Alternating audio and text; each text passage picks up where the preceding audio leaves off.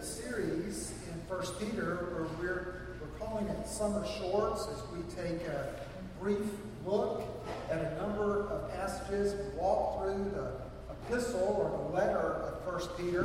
We're going to pull on occasion from 2 Peter as well, as we get an understanding of this congregation, probably located in Rome is our understanding.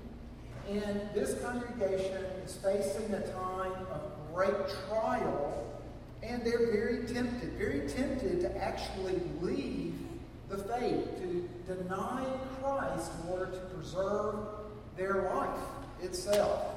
We believe if you are a teacher or a preacher, one of the questions that you're going to ask yourself as you prepare the messages, who am I talking to? If you're invited by another church to either come and teach a Sunday school class or preach a sermon, you'd say, well, tell me a little bit about the congregation. What's the culture like? What are the people like?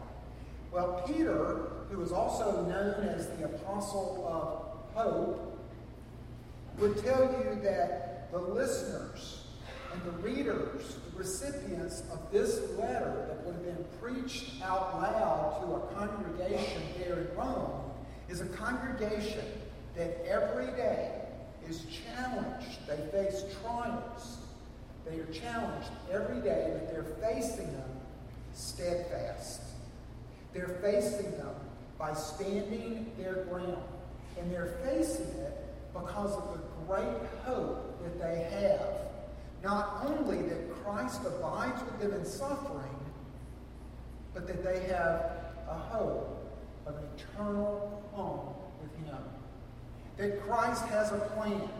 And though in this life they may not understand the purpose for their suffering, as it says in verse 6, that He can use those grievous things that they face. In this you rejoice, though now for a little while, if necessary, you have been grieved by various trials. The word grieved there is softened in the English, but it would mean to say that you literally, your life is threatened. You're grieved. You're facing a burden of the fallen state of the world. There's actually mourning that would take place. It's written in the 60s, and we believe that it's written after AD 64. July the 24th, AD 64 would be a date that would forever live blazed in the minds of these Christians and many to come for years and years. Because it was on that day that the Emperor Nero began the flames that would consume Rome over a period of 3 days. Having a great desire to rebuild Rome in his own architectural dream and fantasy, he burned Rome. But he had to have a scapegoat. So he blamed the Christians.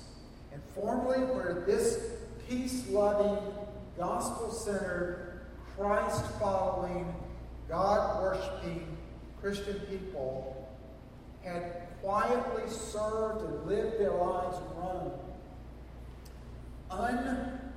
uninhibited, now they're put in the target. So that they could come to a worship service like this and they could look, and the empty seats might very well be members whose lives have been lost in the course of the last week or month or year because they would be falsely accused. And the trials that were grievous to them were even the loss of physical life. But certainly there would be other forms of suffering as well. Maybe the suffering and the angst that comes because when put on trial and being asked, are you a Christian? They would say, no, I'm not a Christian, in order to preserve my career or to preserve the safety of my family. And then they would struggle with that spiritual denial of having denied the very one that they loved and loved Him. Imagine as you, if you would, Emmanuel, AME this morning. As they're found in worship, there's a date that will live in all of the mind of Charleston and Anthony. June the 17th, 2015. We're at a Bible study. There were members that there will be missing 9 of them this Sunday morning as they look around and they would say, they're not here. They're no longer with us here on this earth. But what is their hope? Funeral service after funeral service, sermon after sermon, I am sure, at Emmanuel.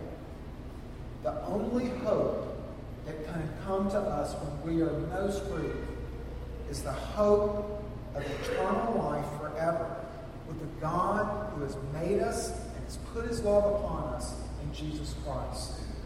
And through the forgiveness of our sins, we have a very sure and confident hope in a place that is imperishable. Well, that's the nutshell of the sermon this morning. But there are just a couple of things that I want to point out for you to drive it home. If you look here in verse 3, Peter breaks out into doxology, even in thought of what he's about to tell them. And what he's about to tell them is that as Christians, we have a living hope. Now, if you have not placed either your present life or your future hopes in God, then as Paul writes in Ephesians 2, verse 12, remember that you were at that time separated from Christ, alienated from the commonwealth of Israel, and strangers to the covenant of promise, having no hope and without God in the world. Without Christ, without the assurance that God is now my Father through the forgiveness of my sin, the future is in doubt for me. I have no hope. And we have found that the course of our life, the course of our future life, how we manage reality day by day, be it suffering or joys, is based on our hopes. Your hopes right now set the course of your life. What you are putting your hopes in is setting the course of your life. And Paul would say, those that do not have the relationship with God as Christians, the future is very dark. The future is very cloudy. There is little or nothing to put their hope in. And Peter comes and he says, but those that are followers of God, you have a hope, and it's a living hope. And he says that this hope is this. In verse 4, he says this living hope is an inheritance that is imperishable. And I want to tell you this morning that if it's a living hope, then that means that it's more than just organic. But it's a seed that is planted in me and it is growing. It's alive. It's not to be something that is just dormant and passive. But it's growing. And as it grows, it's growing stronger within those who are followers of Christ. Such that I would dare to say that to the degree that you have this hope, and to the degree that it is living and growing stronger and stronger in you, to that same degree is your Christian maturity. Let me try to illustrate. You remember when you were growing up that perhaps your parents would take you to either a wall or a doorway in your house, and they would say, okay, let's see how tall you are today. And then you'd stand your back against the wall there and they'd make a mark. If you came back a year from now and hadn't grown, then there might be some concern. If you came back 5 years from now as a young person and had not grown, then there would definitely be a concern there. Christian maturity can be judged or marked by the expectancy, by the inspiration, by the confidence, and by the courage that we have in our living hope, and a living hope that is placed in our inheritance. Peter says 3 things about this inheritance. For the word inheritance, he says it's imperishable. In other words, it cannot be taken away. It's undefiled. It cannot be polluted by impurity. And then number 3, it's unfading. It cannot wither away. And we do believe that this inheritance that he is talking about is our eternal home in the heavens. Home. Remember last week we were talking and I said last week I wanted to leave you with the metaphor of being a resident alien. That this world is not our home. But neither are we tourists. We're not simply saying, oh, I just want to see things here and experience things and then go on to heaven. We're here to make a difference. We're here as servants. We're here as proclaimers. We're here to minister to those around us. We're here with a purpose. But this world is not our home. Therefore, we're alien in the sense that our citizenship is in heaven. God says you can hope and you can draw strength, particularly in the face of trials and temptations, by being nurtured by this living hope in your inheritance. Now, some of you may say, well, you know what? God is what I look forward to. The face of Jesus Christ. Being in the presence of God, my Father. It's not so much a heavenly home. It's not so much a heavenly domain that I consider my inheritance. God is my inheritance. That's well and good. I agree with you. But it doesn't have to be either or. In the Bible, these two are frequently used synonymously. That our inheritance is indeed God himself, but it's also his property, his domain, his home. It's not simply that he invites us to live with him, but he invites us to live with him in his home. The prodigal son, when he came to his senses by the inspiration of the Holy Spirit, such that he could see his sin and his need for forgiveness, cried out in repentance to God, and he said, I have sinned against heaven and against you and earth. He would use it as a synonym. It's not simply to say that God is saying just me, but God says, I want you to have a part of my home as well. I can remember many years ago that my mother sat me down and my two brothers prior to her death, a couple of years prior to her death. And she said, to one son, here's some farm property that I bequeath to you. To another brother, she said, we've got a rental property, I bequeath, sign that over to you. Phil, to you, I sign over the home place. Because it had a bearing upon each of us personally. But she said, you in ministry have lived from home to home to home to home and have never had a permanent home. And she said, I know how you and your children think about this place of your birth. It's always been in our family, the home place. This is your inheritance.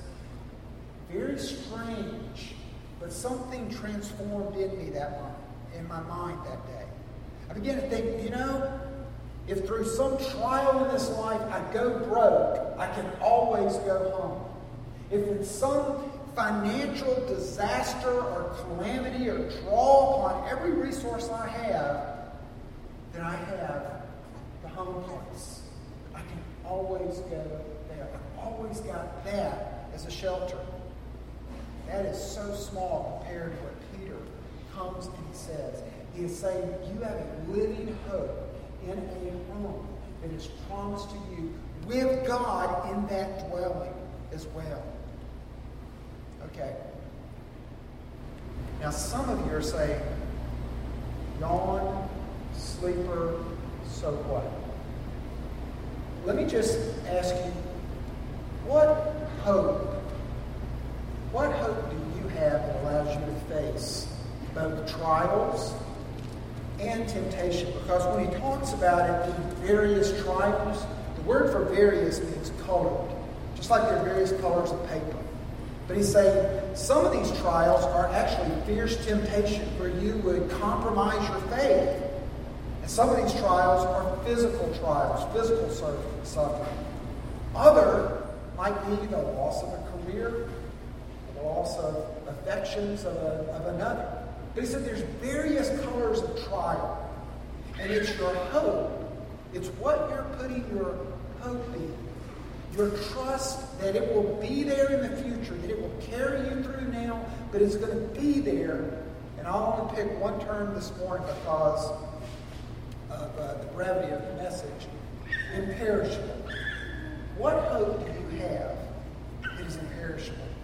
What hope? What are you putting your hopes in? That it's where you go whenever you face any trial or temptation. When you face any threat or suffering or anxiety or fear, what is it that you go to that gives you life? For many of us, it might be the affections of others. It might be the acceptance of a community. It might be health. It might be career. It might be children. But do we recognize that those things will perish? They can perish. They can vanish in a moment. But Peter comes and he says, there is one thing that is found to be imperishable. It's the inheritance that is promised to you. How will we know?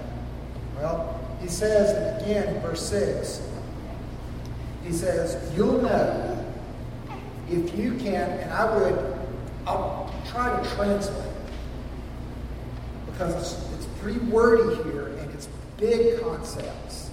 But he's basically saying, when you add suffering to a person's life, the validity and the strength of their hopes will be revealed, such that they can face those sufferings, even while grieving, suffering, in pain, and still have joy. Let me say that again. Your hope is judged to be imperishable. Your hope, whatever it is that you've placed your trust in, is found to be strong and valid. If in the face of suffering, when suffering comes to you, you run to that hope, even in your pain, even in your tears, and it still gives you joy. It gives you some comfort.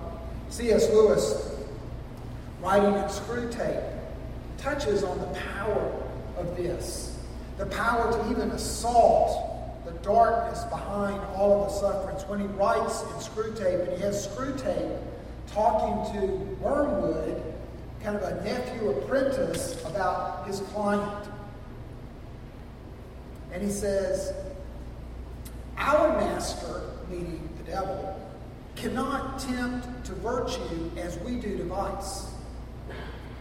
God wants them to learn to walk and must therefore take away his hand.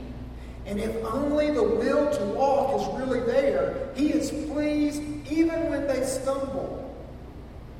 Do not be deceived, Wormwood. Our cause is never more in danger than when a human, no longer desiring, but still intending to do God's will, looks around upon a universe from which every trace of him seems to have vanished, and asks why he has been forsaken, and yet he still obeys. In looking to verse 7, Eugene Peterson, in his translation, The Message, as only he can do, says, genuine faith put through this kind of suffering comes out proved genuine. When Jesus wraps this all up, it's your faith, not your goal, that God will have on display as evidence of his victory. In other words, your faith, with the trials that you face every day, though very humble when compared to many around us, the trials and the temptation that you face every day, the hopes that you nurture of your relationship with God and your promised future gives you strength to face those trials. And when suffering comes to you, grievous trials that would make us at times even fear that I might be abandoned. I don't see God. And yet we put our faith there in the hope that we have a relationship with Him, and that even though unseen, it is still there, even though heaven unseen is still waiting for me, that God looks at that. When my faith is put in that kind of fire, God looks at it and says, that faith, little one, that faith that you have right there, even when you don't sense my nearness, that faith that you have cast upon me, that hope that continues to live in your life, that is like gold to me. It's more than your gold.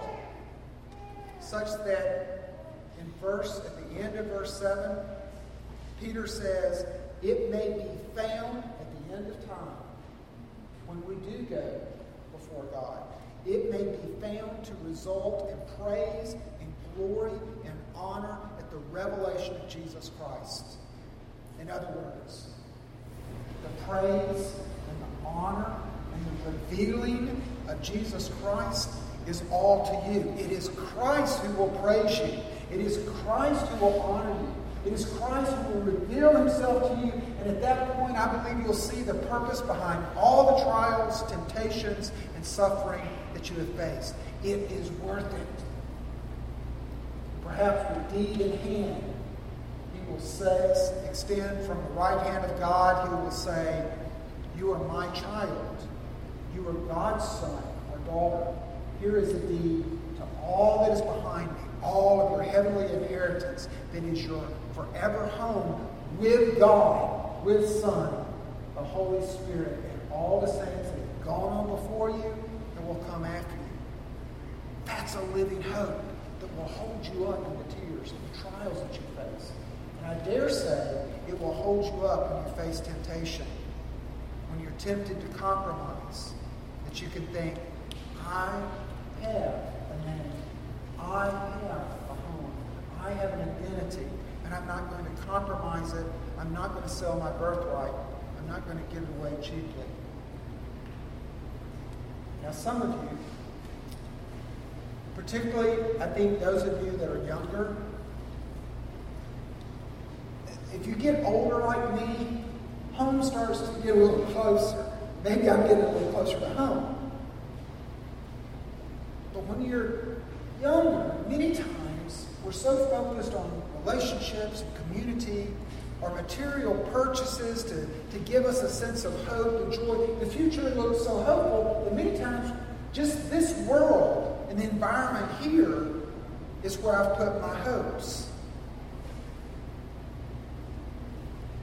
But I want to tell you, as I said earlier, suffering coming to only earthly hopes, that career, that child, that mate, that friendship, that health, that amount of money, those hopes there, when suffering comes, suffering will destroy it. It will perish. Suffering with those things alone, suffering will destroy. It will destroy those things if we put our hope in those things. To lose a child, lose a career, lose health, lose a friendship, we're devastated. But this is imperishable. Suffering can come, and though it's grievous and it will hurt, it will only strengthen the brightness of our hope. Now, how do I know that it's imperishable? How do I know that it awaits us at this table?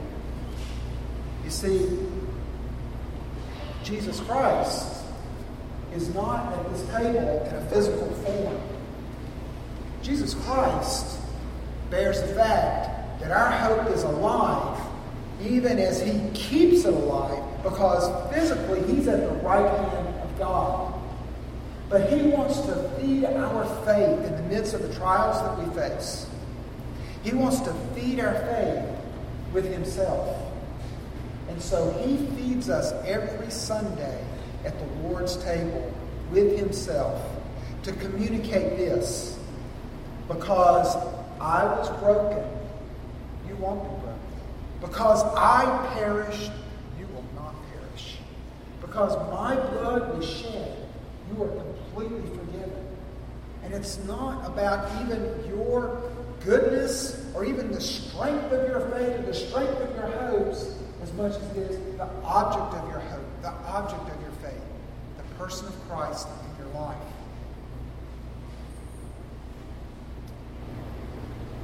This table, these elements, represent the promise of eternal home where we will feast with the very one who's observing our faith even now. And he not only observes our faith, and he is quickening our faith, he is strengthening our faith. And he does so through this table, which is a reminder of the suffering that he faced, such that he can come to us and say, the suffering that you will face is small, but it will cause your faith to grow even into the wondrous hope and the promise of heaven that you have. Let's pray. Heavenly Father,